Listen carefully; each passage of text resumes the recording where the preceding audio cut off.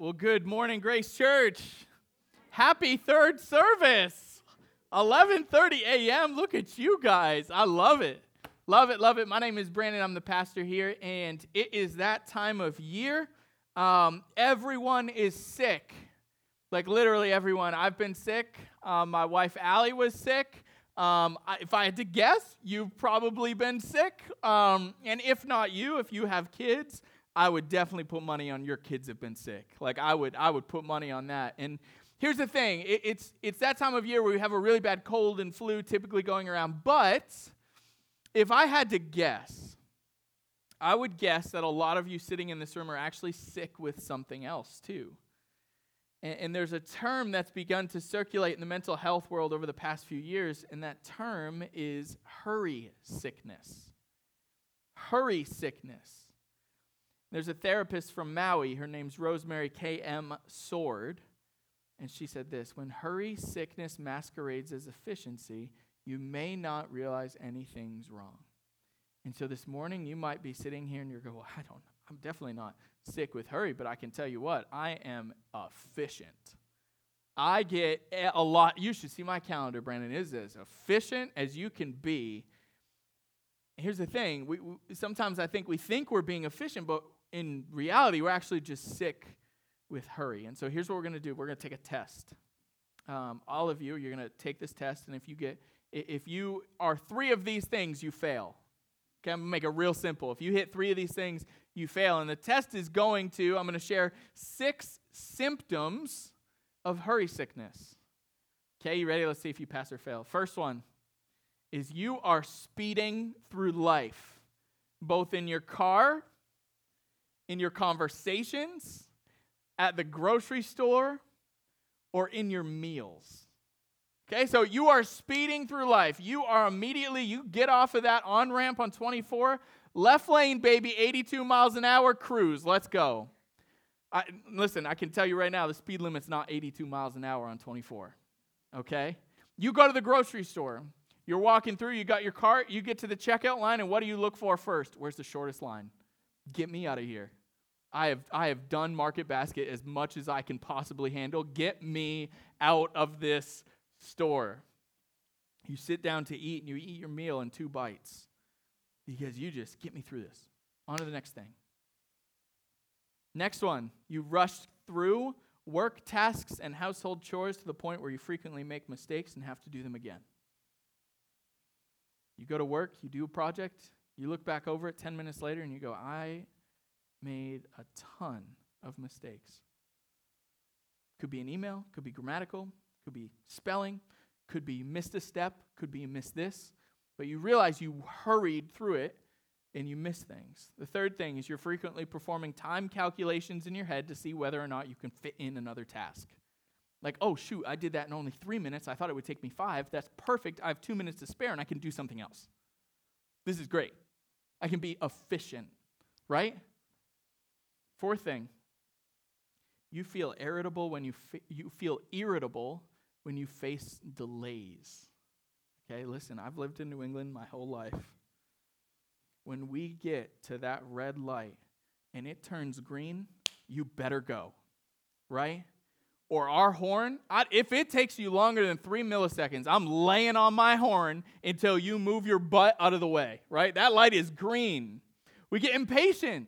Right? We're irritable when we face delays. Again, to go back to Market Basket, we're standing in line and it's like, how can you have these many groceries?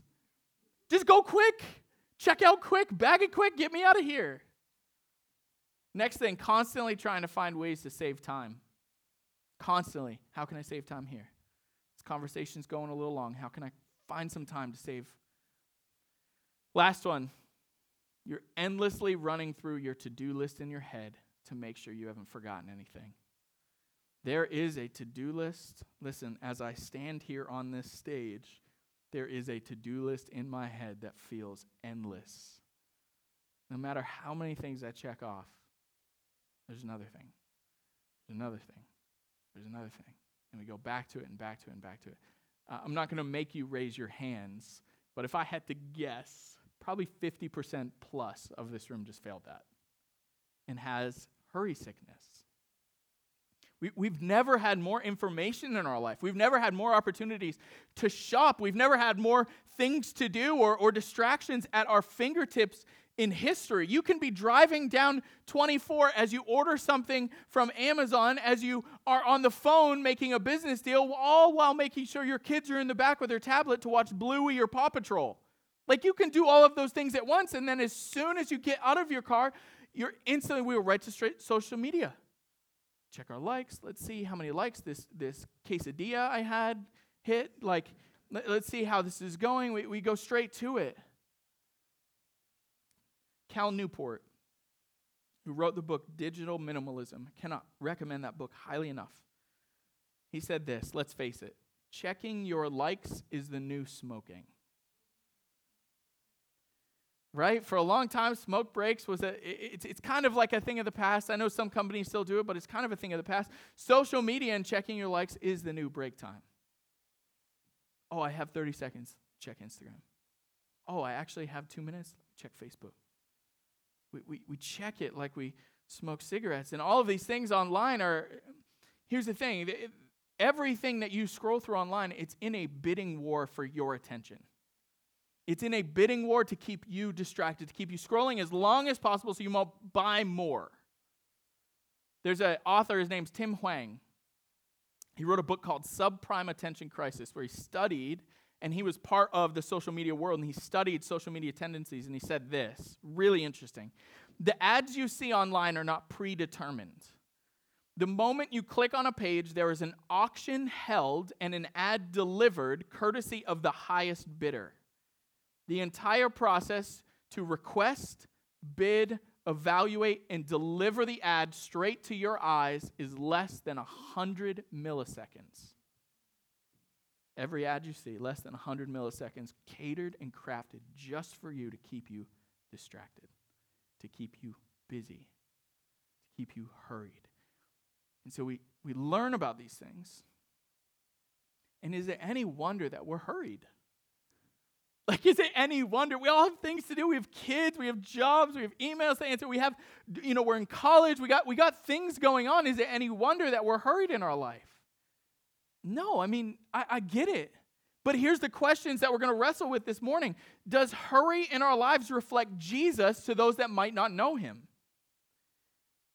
Is our church, is Grace Church West Bridgewater, is it reflecting a life of hurry to our community? Do you feel haunted by hurry to keep going, to not slow down, to always be moving to the next thing and rush through life? And if you check any of those boxes, we have to stop. We have to slow down. Not only for our mental, emotional, and physical health, but also for our spiritual health. And today, that's the hope of this teaching, that by the end of this, you have two takeaways. And the first one is you develop a rhythm of being present with God. And the second one is this, that you develop a rhythm of being present with others.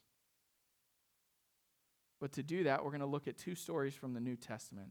And the first one is found in Matthew chapter 25. So if you have your Bibles, open up to what's called the New Testament. It's the second half of your Bible. And Matthew is the first book of the New Testament, Matthew chapter 25. If you're struggling to find it, you can just go to the front of if you have a physical Bible, table of contents. It'll tell you what page Matthew is on. But Matthew chapter 25, and here's what's going on. So Jesus is actually in his last few days here on earth. His last few days of doing ministry, and he's talking with the disciples about the future. He's saying, listen, I'm about to leave, but eventually I'm going to come back, and I want to tell you a little bit about that, and I'm going to tell you about it using stories or parables and illustrations to show you in a more simple way what it's going to look like when I return. And specifically, right here in Matthew chapter 25, what he's discussing about the future is that he is going to return and judge those that have chosen to follow him and those that have chosen not to follow him. And he says, what I'm going to do is I'm going to separate those two groups of people into my hands. And those that have chosen to follow me, that have chosen to follow Jesus, they're going to be in my right hand, and they're sheep. But then in my left hand are going to be those that have chosen to not follow me, and those are represented by goats. I'm separating them out. And then listen to what Jesus says when a distinguishing feature of somebody that hasn't chosen to follow him in Matthew 25, verses 41 to 45. Then the king is Jesus, will turn to those on the left and say, "Away with you, you cursed ones, into the eternal fire prepared for the devil and his demons. For I was hungry," listen to this, "I was hungry and you didn't feed me. I was thirsty and you didn't give me a drink. I was a stranger and you didn't invite me into your home. I was naked and you didn't give me any clothing. I was sick and in prison and you didn't visit me." Then they will reply, "Lord, when did we ever see you hungry or thirsty or a stranger or naked or sick or in prison and not help you?" And he will answer, "I tell you the truth, when you refuse to help the least of these, my brothers and sisters, you were refusing to help me." A hurried life creates blindness. A hurried life creates blindness. Our busyness, our hurried lives, they can blind us from seeing the needs of those around us. It can blind us from seeing those that are hurting. Our hurry can blind us from seeing opportunities to shepherd and love our kids well. Our hurried lives can blind us from opportunities to share Jesus with those around us. There's a pastor and an author, his name's Eugene Peterson, and I love this. He said, "The word busy is a symptom not of commitment, but of betrayal." How often do we betray people around us? Because we're busy, because we're hurried. Now, here's the thing. Just because you're committed to something, even if you're committed to a good thing, it doesn't make it a healthy commitment. I once had coffee with one of my friends who works at a church, sitting there, and I just asked him, I was like, I know you just started the church. What's your week look like? Tell me what your average week looks like. And he goes, "Well, we had our life group on Monday night, and then Tuesday night we took a family out to dinner, and then Wednesday night I had to work late answering emails and doing prep for church, and then Thursday night we had worship practice with the church, and then Friday night we took another couple out to recruit them to our team for church, and then Saturday we went to church, and then Sunday we went again." And he shared that with me, and then immediately after that he said, "Man, my marriage is struggling." He said, "I feel tired. Oftentimes I feel really anxious and sick, and it feels like my wife and I are on different pages." And I sat there and I went, of course. You're committed in all the right places, but you're betraying your spouse. It's so easy to be, I'm being efficient, I'm committed, look at all these good things I'm doing, and betray friends, family, spouses, kids, and even our relationship with Jesus. Even though we're doing all of the right things, it all looks really good, but we're so hurried in life where it's blinding us from seeing needs of people. I was reminded of the words of Corrie ten Boom in that conversation where Corrie ten Boom said, "If the devil can't make you sin, he'll make you busy." If the devil can't make you sin, he'll make you busy. He will distract you. He will make you think you're committed to all of these great things, but you're missing the actual opportunities to connect with people. This hurry causes us to become blind to those around us. And again, I don't want you to forget the words of Jesus here in Matthew. He says, "For I was hungry and you didn't feed me. I was thirsty and you didn't give me a drink. I was a stranger and you didn't invite me into your home. I was naked and you didn't give me clothing. I was sick and in prison and you didn't visit me." Here's what's amazing about this passage. Jesus says the opportunity was there. You missed it. Jesus says, "I was hungry. I was thirsty. I was naked. I was a stranger. I was sick. I was in prison." And guess what? You were too hurried in your life to see it. You missed that opportunity. I want to ask you this morning, is there a neighbor in your life that right now is just tired and you miss it because you're so hurried? Is there a coworker that's sick and you miss it because you're too hurried? Is there a family member that's hurting? You miss it because you're too hurried. Not only does it cause us to be too blind to notice those around us. But it also, Jesus says, listen, when you're sick with hurry, it causes you to be blind to even seeing me. Matthew 25, verse 45, just listen. They say, the people will respond and say, Lord, when did we didn't see you naked, we didn't see you sick. And Jesus answered and said, I tell you the truth, when you refuse to help the least of these, my brothers and sisters, what happened? You were refusing to help me. There have been times, listen, I can't speak for wives in the room, but maybe your husbands will be able to resonate with this, or maybe you resonate with this with a friend or whatever, but there have been a few times where I've been sitting in my living room watching the Patriots, scrolling Instagram, listening to what's happening on the TV, and I'm not proud of this. And all of a sudden, I hear, Brandon, did you hear what I said? And I look and I realize my wife, Allie, has been talking to me for 5 minutes. But I was too hurried and distracted and busy to hear her voice. This is what hurried and busy lives do to the Holy Spirit.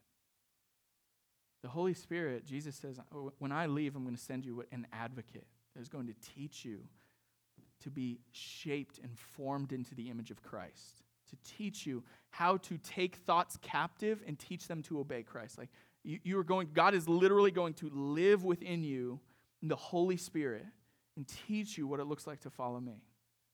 And the Holy Spirit is always talking to us. If you made the decision to follow Jesus, God lives within you, and his goal is to help you be shaped more into the image of Jesus. And he's always talking to you. He's always trying to shape you. He's always trying to give you opportunities to speak in life into other people. But so often we're so hurried, we don't hear him. We catch the tail end and we go, Holy Spirit, did you say something? Were you talking to me? Sorry, I was scrolling Instagram. I was doing this, I was doing that, answering emails, taking calls, doing all these different things, and we miss it. So if hurry is a sickness, just like when we get sick, we want to try to find the cure. What is the cure? Well, when we look at Jesus' life, we find it. Because Jesus' life was a beautiful picture of what it looks like to live an unhurried life. I want you to think about this for a second. So Jesus could have come as a 33-year-old adult and gone straight to the cross. That was his purpose, that was his mission, was the cross. Could have come straight to the cross and said, you know what, I know what I need to do. Let me just skip that whole kid thing, and I'll just go right to the cross, and we'll just get this done. But that's not what Jesus did. Jesus lived on this earth for 30 years in obscurity, before anybody even knew he was the Son of God. In fact, we only have 2 accounts in all of the Bible that talk about Jesus' childhood. 1, when he teaches at the temple, and 2 is his birth. 30 years, we have 2 accounts. Jesus was and is the ultimate picture of what it looks like for us to be present and care for those around us. And here's how I want to show you this. I want you to turn to Mark chapter 5. So in the New Testament, you have Matthew, Mark. It's the next book in the New Testament. Matthew, Mark, Luke, and John. And these are what's called the Gospels. And these 4 books tell us the story of Jesus. So Mark chapter 5, that's where I want you to turn right now. Mark chapter 5, verses 25 to 34. And here's what's going on. Jesus has started his public ministry, and he's been teaching, and he's been healing people, and people have started to hear about him, and they've started to follow him. And there's this man named Jairus, who was a leader in the local synagogue. So he was a religious leader, and he's heard that Jesus is actually able to heal people. And at that time, Jairus' daughter was actually dying. And so what Jairus does is he says, if Jesus can do this, I have to go find him. I have to go see him. Maybe he'll come and heal my daughter and make her whole again. And so Jairus goes and he seeks after Jesus, and he finds him, and he says, listen, Jesus, verse 23, he says, please come and help me. My daughter's dying. Will you come and heal her? And Jesus says, yes, I will. I'll come and heal her. Mark chapter 5, verses 25 to 34. On his way to heal Jairus' daughter, something interesting happens. Verse 24 says, Jesus went with him, and all the people followed, crowding around him. That's really important. Remember that detail. They were crowding around him. He's on his way to heal Jairus' daughter. Verse 25, a woman in the crowd who had suffered for 12 years with constant bleeding. She had suffered a great deal from many doctors, and over the years she had spent everything she had to pay them, but she had gotten no better. In fact, she had just gotten worse. And she had heard about Jesus. So she came up behind him through the crowd and touched his robe, for she thought to herself, if I can just touch his robe, I will be healed. I love this next word. Immediately, verse 29, immediately the bleeding stopped. And she could feel in her body that she had been healed of her terrible condition.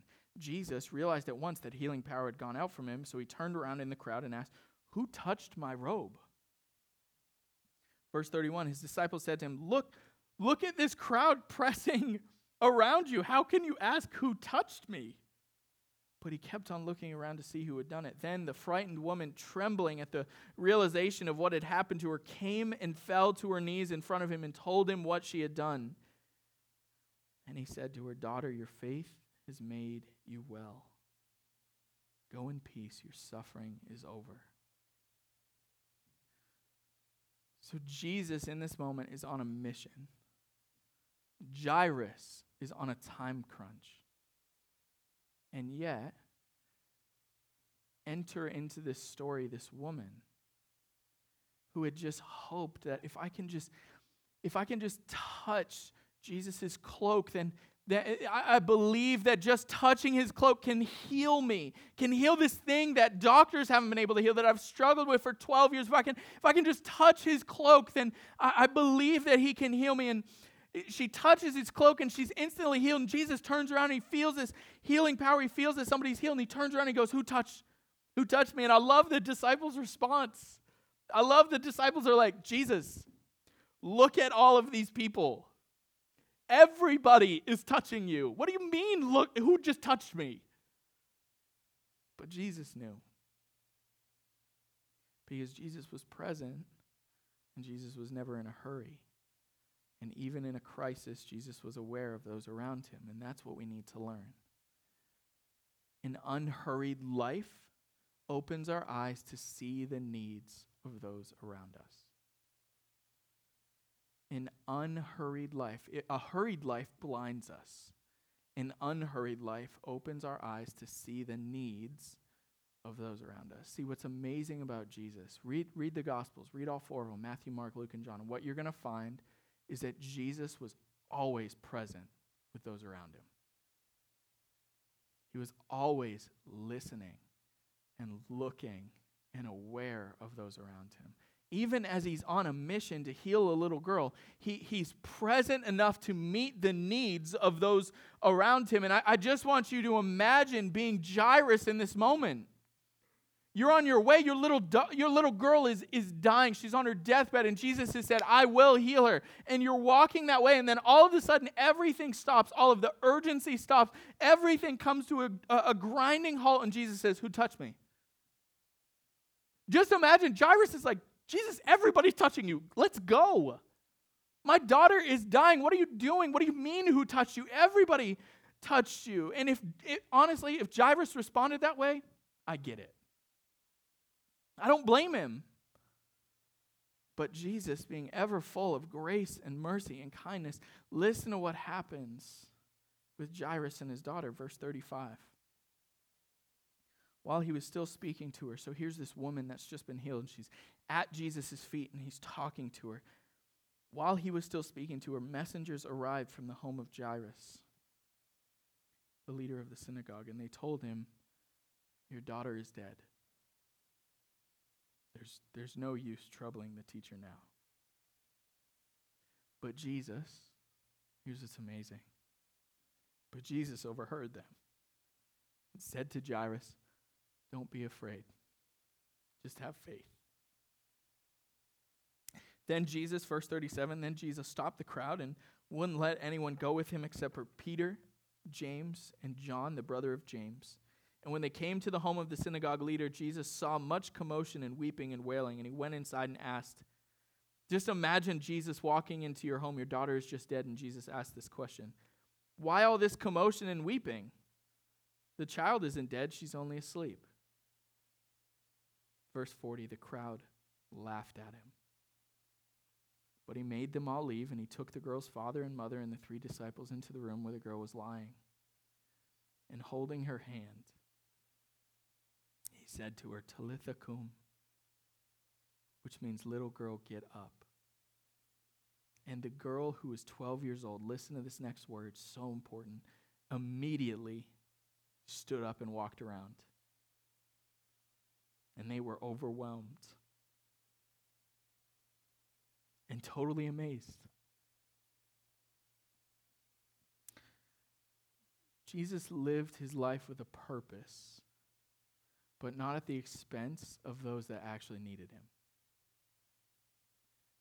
This is the extraordinary love of Jesus. This is the love that Jesus says, love like me, imitate me, be like me. And a mark of a follower of Jesus should be your ability to be present and care for those around you.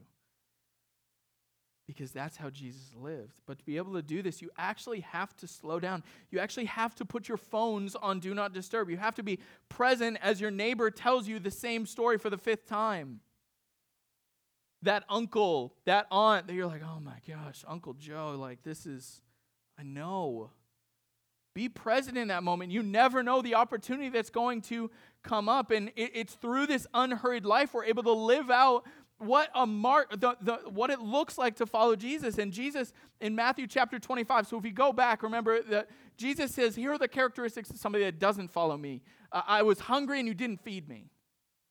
Well, Jesus also says, here are the characteristics of somebody that does follow me in Matthew 25, 34 to 36. Then the king will say to those on his right, come, you who are blessed by my Father, inherit the kingdom prepared for you from the creation of the world. Here we go. For I was hungry and you fed me. I was thirsty and you gave me a drink. I was a stranger and you invited me into your home. I was naked and you gave me clothing. I was sick and you cared for me. I was in prison and you visited me. But to be able to do that, we actually have to slow down and pay attention and listen and hear the needs of those around us. There's a family in our church. I love this family so much. And I was talking with them just a few weeks ago. We were on the phone, and it was a Thursday. And I remember I was like, hey, what are you guys doing the rest of the night? You know, what's your Thursday look like? And they go, well, we actually have an aunt that has been struggling with loneliness. She's mentioned a few times to us that she's just been feeling really lonely. And they're like, but we actually found out that she really enjoys bowling. And so every Thursday night, we take her down to the local bowling alley and we just bowl with her. And they're like, in fact, we've actually joined a bowling league. And they're awful. They told me. They're like, and we're awful at bowling. But that's intentionality.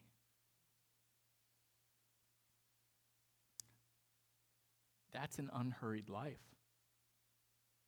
Hearing a need, having eyes to see it, and then having enough margin in your life where you say, my Thursdays are now going to be dedicated to bowling with our aunt. And that's how they show her Jesus. And when we slow down, we learn how to love better and care better for those around us. And I love the writer, author, and pastor. His name's John Bloom. He said this, we cannot love what we do not linger over. And this is how I want to wrap up, that we cannot love what we do not linger over. And Jesus set this example for us because Jesus came and he lingered on earth for 33 years. He ate with us. He walked with us. He prayed with us. He laughed with us. He lingered among us. He lingered among his creation. He could have gone straight to the cross. He could have come as a 33-year-old and said, you know what? I got to go straight to the cross. This is what. Instead, he came and he lingered and he hung out with us and he loved us. And I want to ask you this morning, do you have margin in your life to linger right now? That if somebody needed an extra 5 minutes for you to just sit with them, if somebody called you unexpectedly and said, can we get coffee? Is your calendar and your schedule and your life so full of hurry that you'd have to say no? Sometimes people just need a word of encouragement. They need an extra 5 minutes to talk. They need a cup of coffee. They need someone to just sit and listen to them. And here's my question. If you would answer no to having the margin for other people, what's your margin look like for God? Is he getting your leftovers? Or is he getting your best? Is he getting, oh, you know what, God, at the end of my day, if I have 15 minutes before I go to sleep, I'll pray. God, you know what? Sundays, I'll give you an hour. I'm going to go out to brunch before, but I'll give you an hour. Is he getting your best or is he getting your leftovers? Here's what's amazing. I love King David, the second king of Israel. He said this in the book of Psalms. Chapter 1, verse 2, he said, but they delight in the law of the Lord. This, for somebody that loves God and is a follower of Jesus, they delight in the law of the Lord, meditating on it day and night. Are you meditating on God's word day and night? Are you meditating on how to be formed more into the image of Jesus and love those around you better? Now, meditation is something that New Age spirituality is kind of, it's tried to steal. Meditation has been in the Bible for a couple thousand years. Followers of Jesus have been called to meditate and spend time with God for a couple thousands of years. Because when we meditate on something, we linger over something. We linger around people because lingering requires us to slow down. In the same way, we develop deeper, more loving relationships with friends and our kids by spending time with them, by sharing meals with other people, by playing games of Monopoly with each other, by smoking cigars on the back porch, by laughing, crying together, having coffee with each other. The same way do we develop deeper, better relationships with each other the longer we linger with each other. It's the same way when it comes to our relationship with God. If you are not lingering, if you're not investing into it, that relationship with God will only go as far as you let it. To truly fall more in love with Jesus, to have eyes to care for those around us, we have to slow down. We cannot be sick with hurry. John Mark Comer, who's a pastor from Oregon, he wrote a book called The Ruthless Elimination of Hurry. I cannot recommend this book highly enough. And he comes to the end of the book and he says this, here's my point. The solution to an overbusy life is not more time. It's to slow down and simplify our lives around what really matters. Maybe you've even said before, if I just had 30 hours in a day, if there was just an 8th day of the week, think about what I could get done. Man, if there was a 53rd week in the year, think about. Here's the thing. When God created day and night, heavens and the earth and us, he said you need 24 hours and 365 days. That's all you need. It's not that you need more time. It's that you need to linger more on what really matters. That's what you need. So it all sounds really great, right? We come to the end of this and it's like, sure, Brandon, I want to slow down, but I have 3 boys. I have emails to send. I have meetings. I have a life. What do you mean slow down? Here's what I want to do. I want to give you 4 practical spiritual applications to walk out of here, implement in your life. Simple. You can start doing them this week. To declutter your life, to unhurry your life. And here's the first one. It's you need to develop a Sabbath. You need a Sabbath in your life. Here's what a Sabbath is. It is a 24-hour period in your life that you dedicate to developing your relationship with God and others. You don't go grocery shopping. You don't answer emails. Put your phone in a drawer. It's not a day to mow the lawn.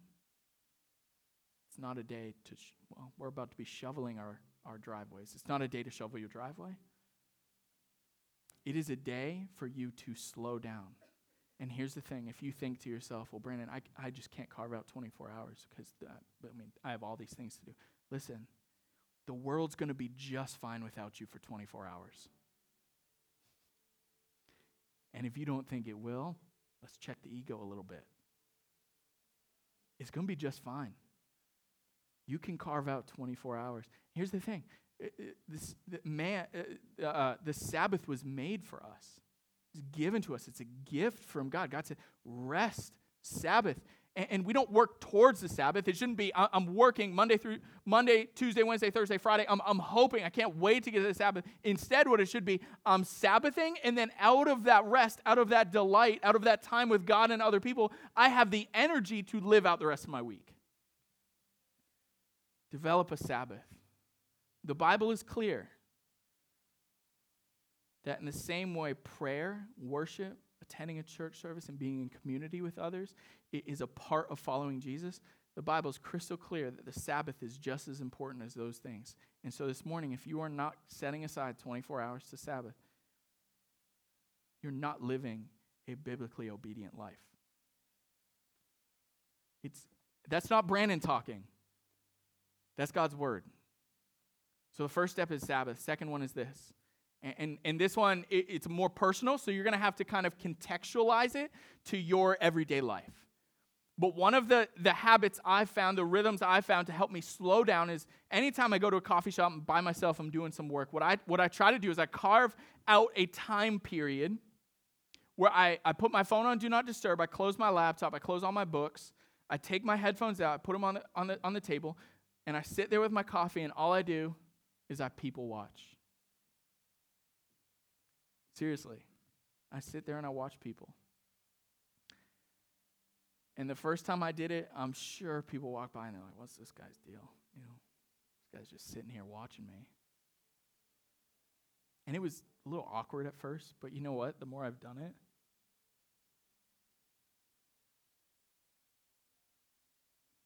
I've actually started to people walk in and I pay attention to their face.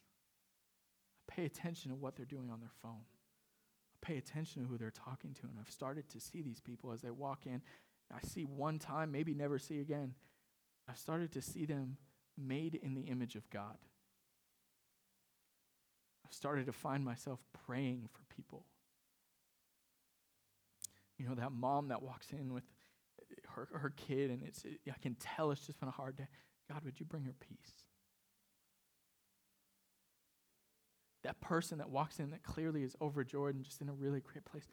God, would you just take care of them? Thank you for what you're doing in their life. Man, it's taught me.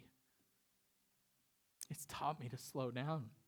And as I've slowed down, what I've realized is I see people differently. Here's a third thing. This one's just practical. Okay? And you can research it. You can try to find as many studies as you want to disprove this. But what you will find is that you need to turn off the notifications on your phone and on your Apple Watch, because those are causing you to live a more hurried life. You don't need to know every second you get an email on your phone. You don't need to know how many people commented on the picture you posted of your quesadilla for breakfast. I don't know why somebody would do that, but you don't need to know. Sure, leave notifications on for your text message and your phone calls. I get that.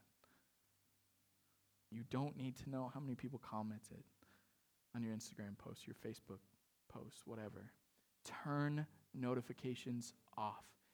take them off of your wrist. Have you guys noticed that our notifications creeped out of our pockets and onto our wrist, right? You guys have noticed this. There are sunglasses now that display your Facebook notifications. You cannot slow down if you don't allow yourself to. Set boundaries to create better rhythms. Here's the last thing. Actually, really quick, that technology was created for you to own it, not for it to own you. Okay? So pay attention and make sure your phone's not owning you and in charge. Okay, here's the last thing. Develop a daily rhythm of silence and solitude. Develop a daily rhythm of silence and solitude. Now, here's the thing. Parents in the room, you're like, Brandon, this is not possible. Okay, I get it. I know this might be hard for you. Here's what it might require. You getting up 15 minutes before your kids. I know that might be like 5:45. Maybe that's what you need to do. Maybe what you need to do is you need to clear out a closet in your house and you need to say, Mommy's going in the room for 3 minutes. And you just sit there in quiet for 3 minutes. Dad needs some alone time. Develop daily rhythms of silence and solitude because, as we said earlier with my example with my wife, Allie, sometimes we're so hurried we miss hearing God's voice. So we got too many other things going on. Here's some great tools to help you do that because this isn't something I'm great at, but I'm trying to get better, and some of these tools have helped me get better. The first one is the Glorify app. Now, I know it's ironic. I just told you to turn off notifications. Now I'm telling you to download an app to your phone. I get it. I get the irony. Okay? But these are for your benefit. Glorify app, great. Find it in the App Store. The next one is Lectio 365 app. Lectio 365 gives you a morning devotion, gives you an evening devotion. Both of them are built around opportunities to create silence, solitude, and study God's word. Spend time in prayer. The third one is Pete Scazzaro, who's a pastor from New York. He created a great tool called the Daily Office. The Daily Office. And the Daily Office is literally, it helps you plan out your day and build it around different breaks where you slow down. Where you intentionally turn everything off, you sit in silence. You study God's word, do a little devotional. And then the last one is this. You need to create a rhythm and place for prayer in your life. Prayer slows us down. Prayer unhurries us. Slow down by developing prayer in your life. Listen, hurry, it is a sickness that can haunt you and it can haunt me. It can. And so we need to do our best to unhurry our lives so that we can live more emotionally, physically, spiritually healthy lives. And we do all of this in hopes that we may linger long enough for someone to see Jesus in our life. Let's pray.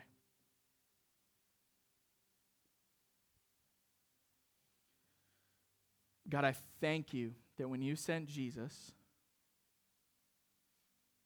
you sent him to linger for 33 years and to walk among us and to eat among us, to laugh among us. God, to care for those around him.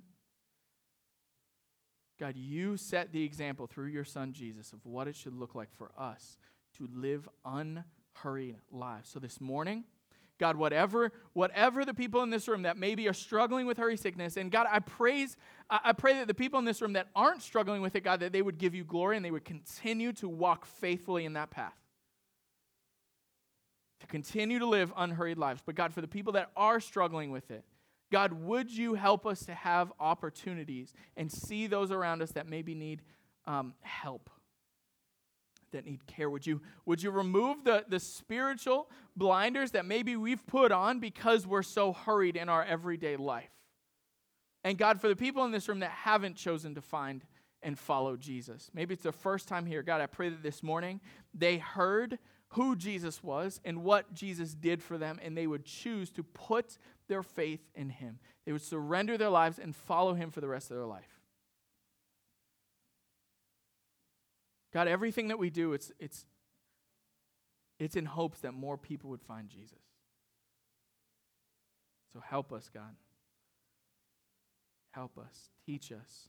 As 2 Corinthians says, for the things, the thoughts that are not like you, the rebellious thoughts, help us to teach them to obey Christ. Pray all of this in Jesus' name. Amen.